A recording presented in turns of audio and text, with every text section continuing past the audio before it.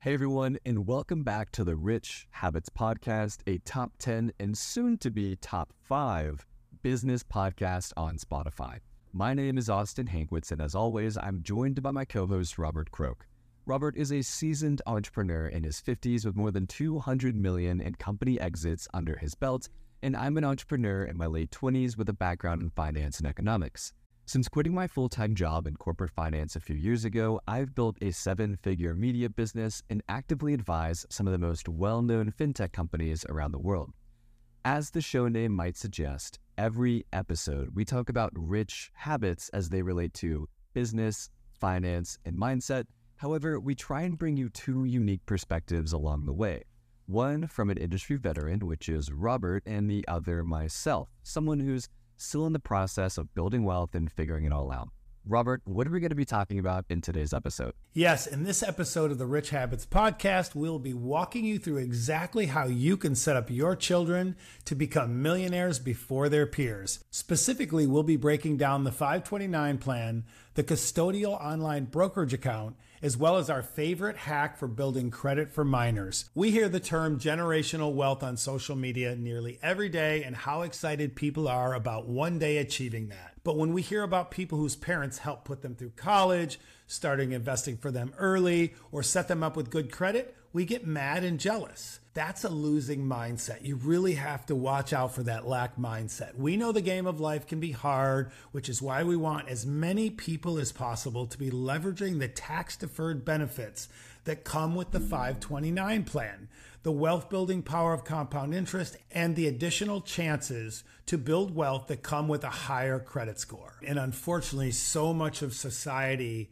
are stricken with this lack mindset, and they believe that because someone else is doing better than them or their parents helped them or showed them a way, that it's unfair somehow to them. And it also resonates well with people's belief that the IRS is bad. At the end of the day, the IRS are our friends, and their rules and regulations, their laws are put there in a nice little packet for us to follow and exploit them to build our wealth. So we have to figure out a way for everyone listening to really find their path to the right mindset in building wealth.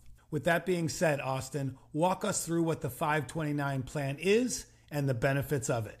Well, with that being said, Robert, let's talk about the 529 account, which is actually getting its name from Section 529 in the IRS tax code.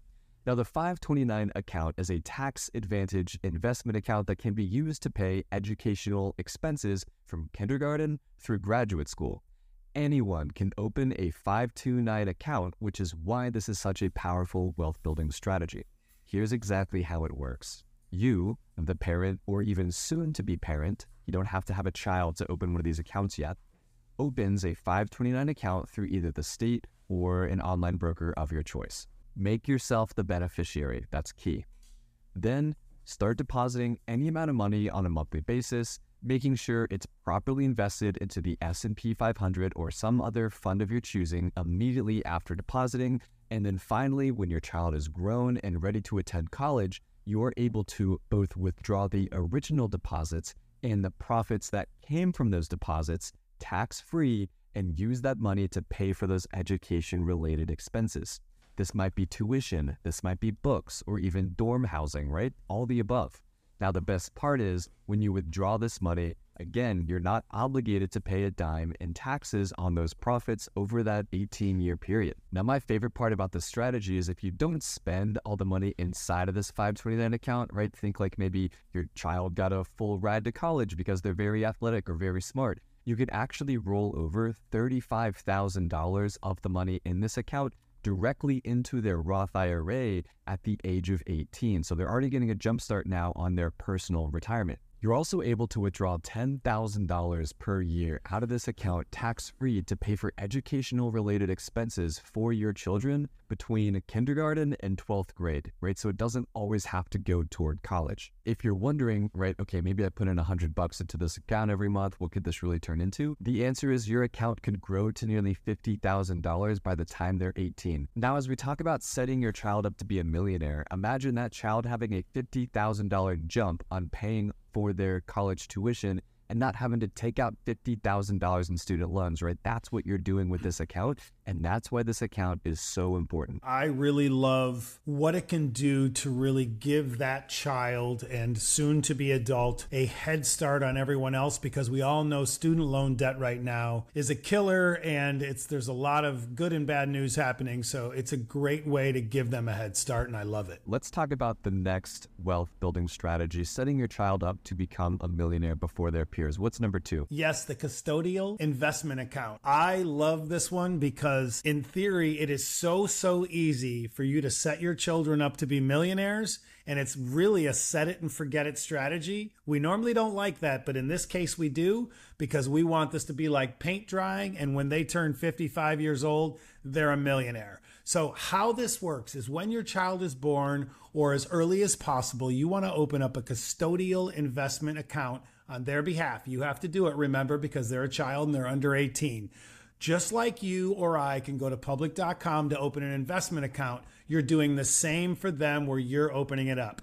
Then here's where it gets easy. You're going to deposit $100 a month for 18 years and invest the $100 into the S&P 500 every single month. Then once they turn 18, you can stop contributing, and then you can sign the account over to them, only with the caveat that they don't touch the money until 55 years old. And assuming they don't contribute another dime more in principal, by the time they're ready to begin winding down for retirement, this account will have grown to $1 million in value. I think this is a super hack.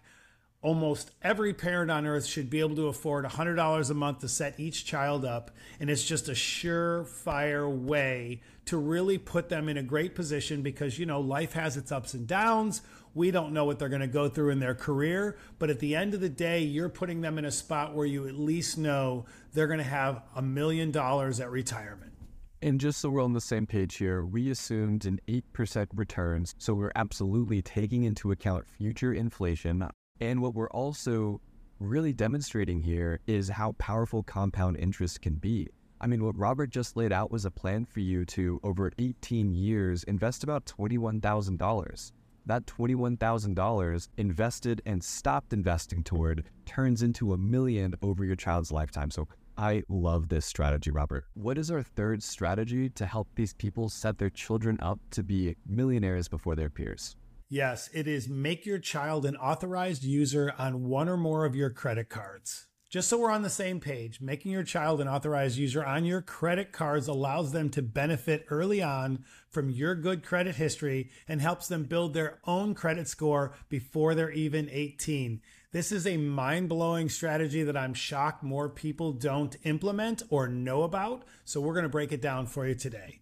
This is as easy as checking with your current credit card providers and what their rules are. We did the research for you, and there's no minimum requirement for Bank of America, Capital One, Chase, and Citi, while there are age requirements for American Express, Discover, and a few others. Now, here's where the pro tip comes in. Some of these credit card providers might not have age requirements, which is good news, but they also don't report your good credit score habits to your child's credit bureaus, so completely negating this strategy. So before you start doing this, make sure you call your credit card companies, see what their requirements are, check in with some of the others we've listed, because there are several of them out there that report to the bureaus, so your child's credit is being built all along the way while they're doing none of the work. You'll thank us when your child turns 18 and you don't have to co-sign for anything. Definitely do this. It's going to help your children so much in life by having a great credit score by the age of 18. So many of us grew up with parents that didn't teach financial education to us. Just because we didn't get the financial education from our parents doesn't mean we can't pass along good habits to our children. So I think these three strategies are just great to get them on the ground running and really set them up for the future. I couldn't agree more, Robert. And with that being said, let's introduce the sponsor of today's episode. This episode of the Rich Habits Podcast is brought to you by Neos Investments. Neos offers ETFs that aim to offer monthly income while providing core portfolio exposure across equities, fixed income, and cash alternatives like T-bills. Their ETFs may be particularly interesting for folks to generate passive income inside of their investment portfolio. They even offer an ETF that provides exposure to the S&P 500 index while aiming to offer high monthly income beyond what investors would receive from plain exposure to the index. Their funds may serve as a compelling income-focused alternative or complement to many of the investments already in many investor portfolios. If you're looking to add passive income-focused ETFs to your portfolio, consider learning more about Neos's ETFs at neosfunds.com or in the show notes below. And as with all investments, investors should carefully consider their investment objectives, risks, charges, and expenses of Neos exchange-traded funds before investing. To obtain a prospectus containing this and other important information, please visit neosfunds.com and please read the prospectus carefully before you invest. Neos ETFs are distributed by Foreside Fund Services, LLC. An investment in Neos ETFs involves risk, including possible loss of principal. The equity securities purchased by the funds may involve large price swings and potential for loss. A fund's income may decline when yields fall, and fixed income securities will decline in value because of an increase in interest rates. Thank you all, as always, for sticking with us as we read through the scripted part. And I say this after every single ad read for Neos, but I'm a big believer in their SPYI ETF. It is an awesome ETF I personally hold in my portfolio. Robert does as well. And it is something that I'm really excited about. So go check out neosfunds.com. Seriously, it is not just a sponsor. It's something that we actually use and are really excited to be working with them. So, Robert, with that being said, question and answer, everyone's favorite segment of the episodes. I'll kick this first one off, but I want to hear from you what your thoughts are, Robert. So our first question comes from Sam W.